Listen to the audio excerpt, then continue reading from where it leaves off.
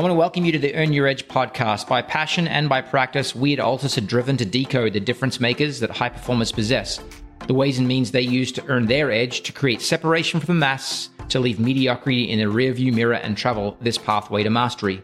Be it through nature or nurture or a mixture of both, the journey to uncover these things is the journey that we're on.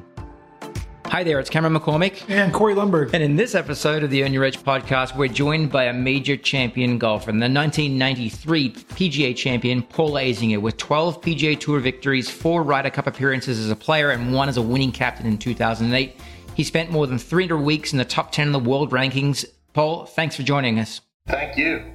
There are a couple of points through the early years that I wanted to kind of hone in on, just my own curiosity, quite frankly. In 78, you mentioned in an interview that I read, you crossed paths with Mo Norman at John Redmond's range. And then in 79, you caddied for Mickey Wright, arguably the best female player ever to play the game.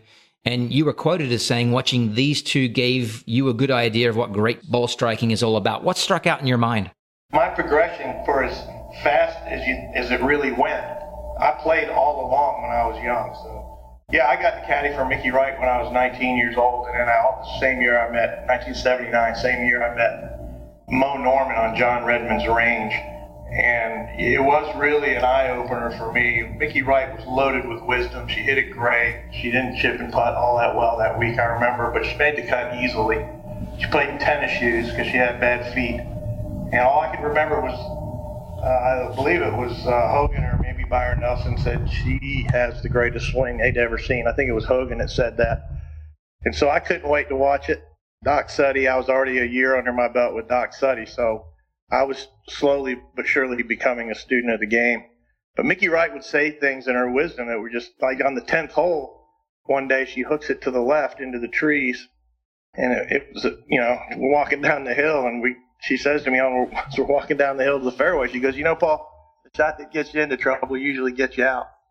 And sure enough, we got up there, and you just had to do it again. And it was such a great perspective for me every time I hit a hook into the bushes or a slice into the woods. Like, man, let's see if I can do that twice in a row. Mm-hmm. So I don't know. And then, of course, Mo Norman, just the way he struck it, you realize that there was a right way and a wrong way because you could hear it and you could see the ball. It left like a Nike swoosh, like a check mark.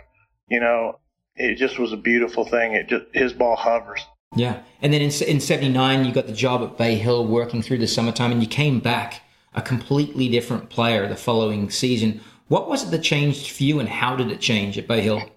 I hit a lot of balls, and I was around 8 different instructors. I didn't pick anyone's brain other than Doc Suddy.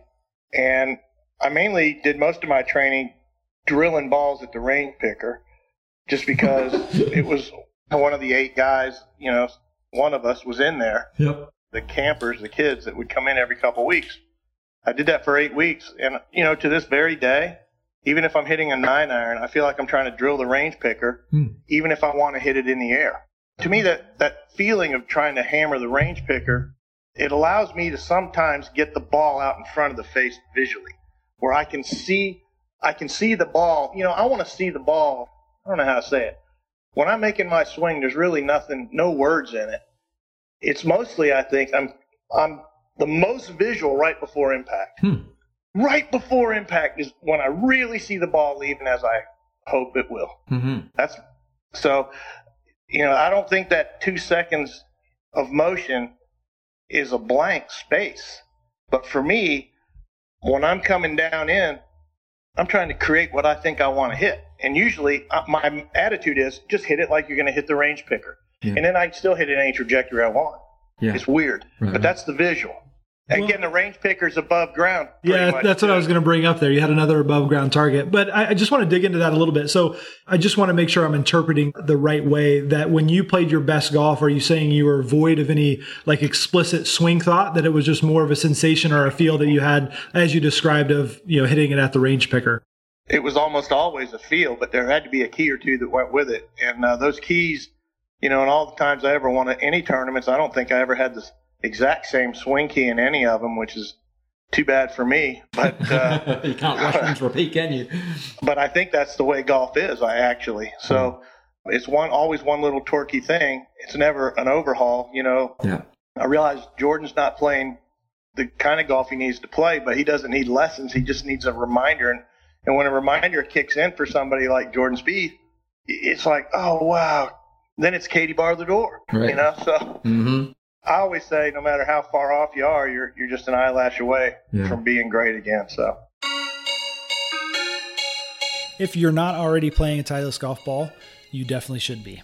The all-new Pro V1 and Pro V1X have been redesigned for more speed, more precision, and more consistency than ever before. Most of our clients here at Altus already know that they should be playing a Titleist golf ball, so it's often a question of which is the best for their game. The Pro V1 has a softer feel and lower flight than the Pro V1X, and the Pro V1X has a higher flight with more spin and a firmer feel. Both models provide proven drop and stop greenside control, lasting durability, and unsurpassed quality. Prove how good you can be. Tee up the new Pro V1 or Pro V1X on your next round. And now, this week's episode. Before we move to Welcome to the PGA Tour a moment, I want to ask one final question, a specific advice that you might give if you were speaking to a young person or a group of young people that we would define as late bloomers. And you're speaking to a late bloomer here, a person that came to the game late and got pretty good pretty quick. So this is almost like you're speaking to me as if I was 16 years old. Yeah, I feel like the best thing you can do for yourself as a player is just love hanging around the putting green, the chipping area, and just play a little contest against yourself.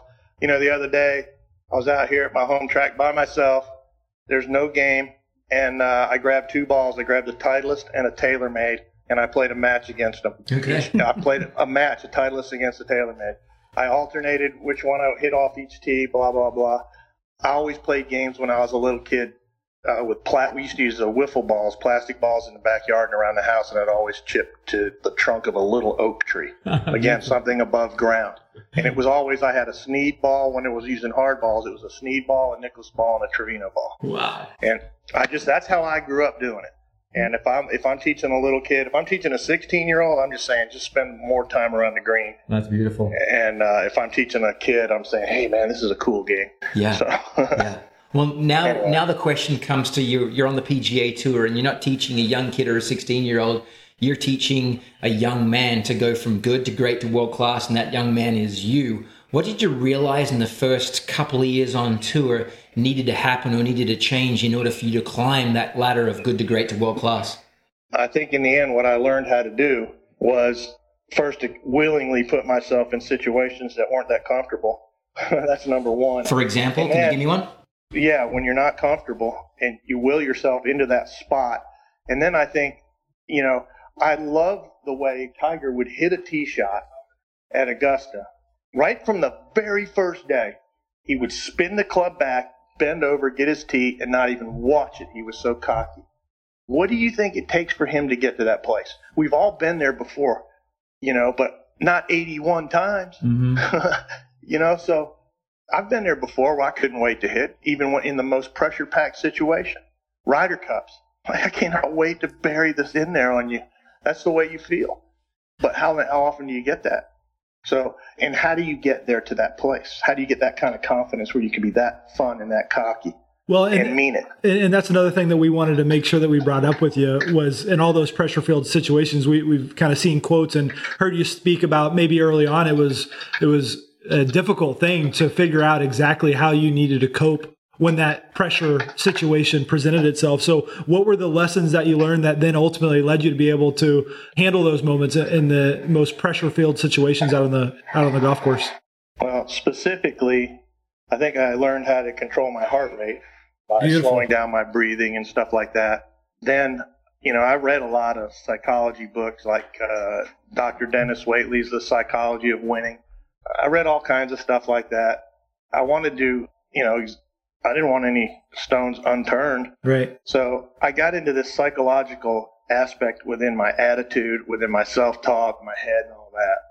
Then I really was able to breathe myself into a calm place when it was really hitting the fan, and I could slow down my walking pace, or I think Tiger slows down the way he blinks, to be honest with you. I think he's but once I did that, then I became the most visual guy. I just decided to get to be the most visual guy would take me to the next level. So really learning how to cope first, embracing the pressure. I can remember Bert Yancey. I telling him I was too nervous to play golf for a living. And he said, "Son, you want to be so nervous you can't spit." I said, "Why is that, Bert?" And he said, "Because if you're not, you're in the middle of the pack." That's right. Dang. I don't want to be in the middle of the pack. So that's how I played. Thanks, Bert. I just couldn't wait to get nervous. And then I tell my caddy, "God dang, I'm nervous right now." And that's, so.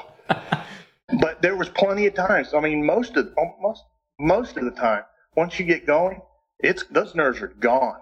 They may show up at the end on a key shot when you look at the board, but once you're in the mix, I mean, I definitely will hit on the nerve thing on TV and pressure and all that, but that's just not how it's working for the guy that's winning.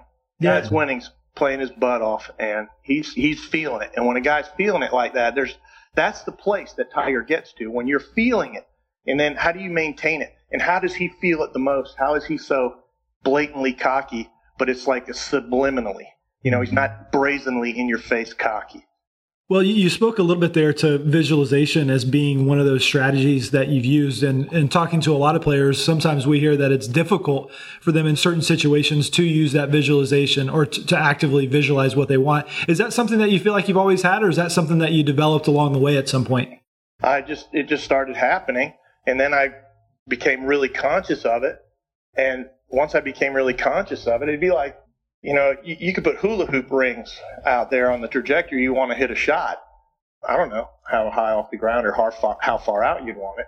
But you should be able to hit every club in your bag through that same ring. You shouldn't have to move up and down per club. Was that similar to the swing thoughts that you would have that would change over time? And once one was stale, you move on to another? Or was there a lot of different forms that visualization took for you? The fundamentals for me were simple. That the golf swing was 2 turns and a swish. It was not turn, swish, turn. It's turn, turn, swish. And I was taught that you can only get speed one time. It better be the right time. And we all know when that is. And for me, everything was about how to compress a golf ball. And I learned how to compress it. I was lucky. They taught me how to squish a golf ball. Now, developing touch and feel and all that didn't happen until I got on tour. I got a lot from Crenshaw and Kite and Floyd, and Andy Bean helped me so much it's a joke. These are some really good short games. So let's take a quick break in the action to recognize one of our partners, Under Armour. It's Under Armour's mission to make all athletes better through passion, design, and the relentless pursuit of innovation. And that ethos or mission statement couldn't be more aligned with the Earn Your Edge podcast. We're thankful to be powered by Under Armour.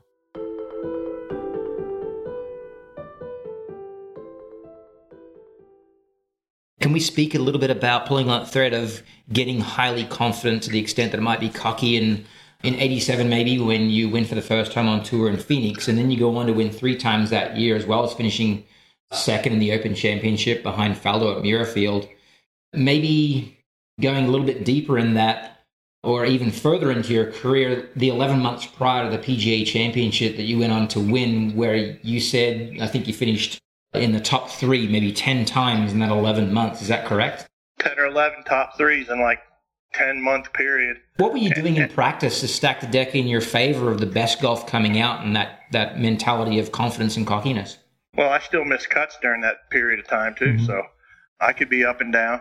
But I mainly was just young and brash and full of self-belief. I think you have so much self-belief, especially when you become visual. Because like for me, when I could see the trajectory, and I'm not talking about seeing it after I make impact, and what it looks like when I finally pick up the ball. I'm talking about seeing it before I get to impact. Yeah. So that when I look up, I'm never surprised. Because I want that ball right where it's supposed to be. If I'm surprised by it, you're never surprised by it. Oh, that's way higher than I thought. Man, by the time you make impact and the time you see that ball, you already know where that ball's supposed to be based on what you just felt. Absolutely. So I was all about seeing it right as I was in my motion at the very end. And then I could drill it, essentially the trajectory I wanted. But I was more seeing it at I was seeing the shot at the very last second in my swing. And then the ball's, I don't know, it was always where I expected it to be. It was for a long, long time. If I miss the cut, I putted bad. And that putting's a whole nother ball of wax now because, the putting can be like the ghost, and it'll haunt you for your whole life if you talk bad about it, or if you talk about it at all. You just can't talk about putting. It's stupid to. It's whatever, because as soon as you do that, whatever you're talking about that's good could become the problem. Putting is a weird deal, and I just think it's mental. I always felt like putting was a measure of my heart. And that's why guys are hard on themselves when they miss putts, because they think it's a measure of what's inside. Can you express a little bit more about that?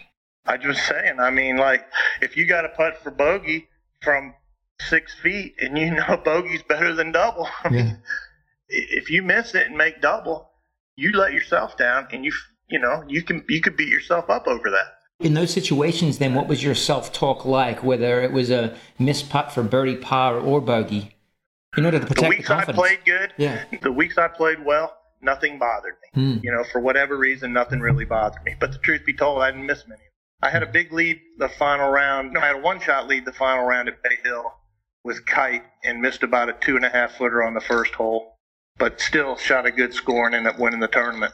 But mostly, when you're in that spot, you've made putts all week. Mm-hmm. That's what I've noticed, just being in the broadcast booth and looking at the stats, and trying to trying to decide what is really important and what's not necessarily that important. And I've noticed total footage of putts is really important. You spoke also to some mysterious quality to putting performance, putting stroke. But you also spoke earlier in the podcast on this process of every event I won was with a different swing, a different feel. What was that process early in the week like for you, trying to find a sensation or feeling that would produce what you're looking for, which is great golf? What was the audition process like? I just was never on the prowl for anything. I just believed what I believed and was doing what I was doing. And one day I might want to, let my shoulder stay in there a little longer. Mm-hmm. But generally, I'm more obsessed just whacking the ball like throwing an axe head to a tree. There's not a lot of technique going on there. But with golf, you're going to get a second result, and that's going to be the ball fly. Yep. So I just look at it like, I'm going to take this stick right here and swat that ball. Mm-hmm. And I really do want it to be that simple.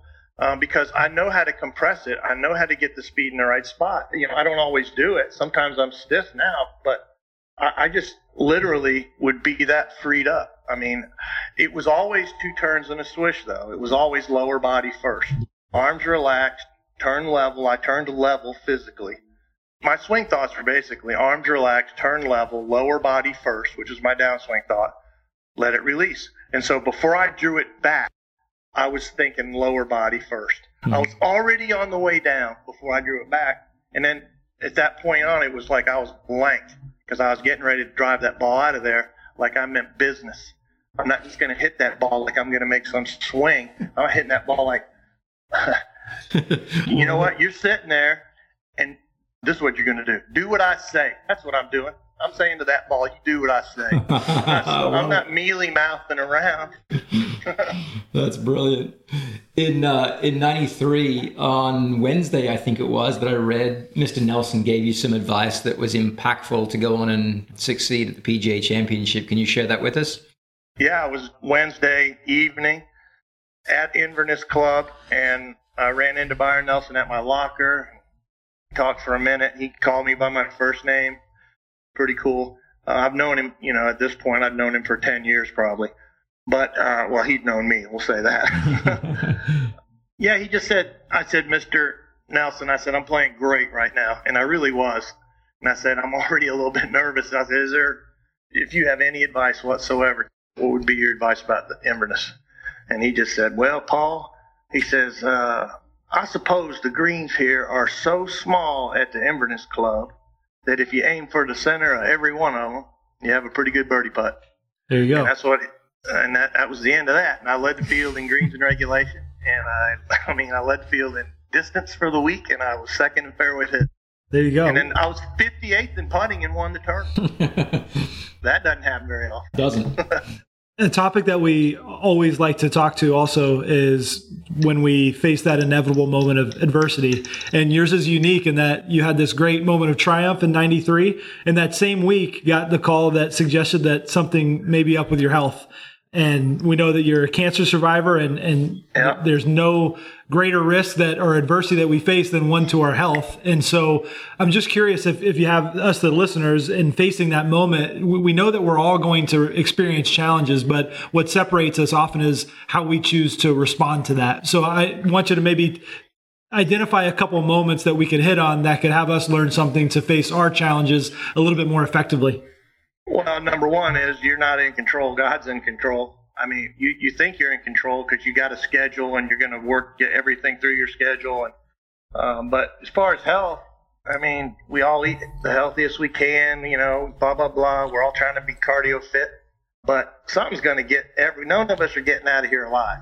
That's the way I look at it. So I'm like, all right. So I just, after I got sick, I tried to appreciate each day more. Eventually you get back to normal, and playing bad golf irritates you again. There's nothing any of us can't overcome, honestly, with a little support and some love. And I just felt like I had so much support through all that. It really, when you get on the other side of something like that, and you look back, it went pretty fast.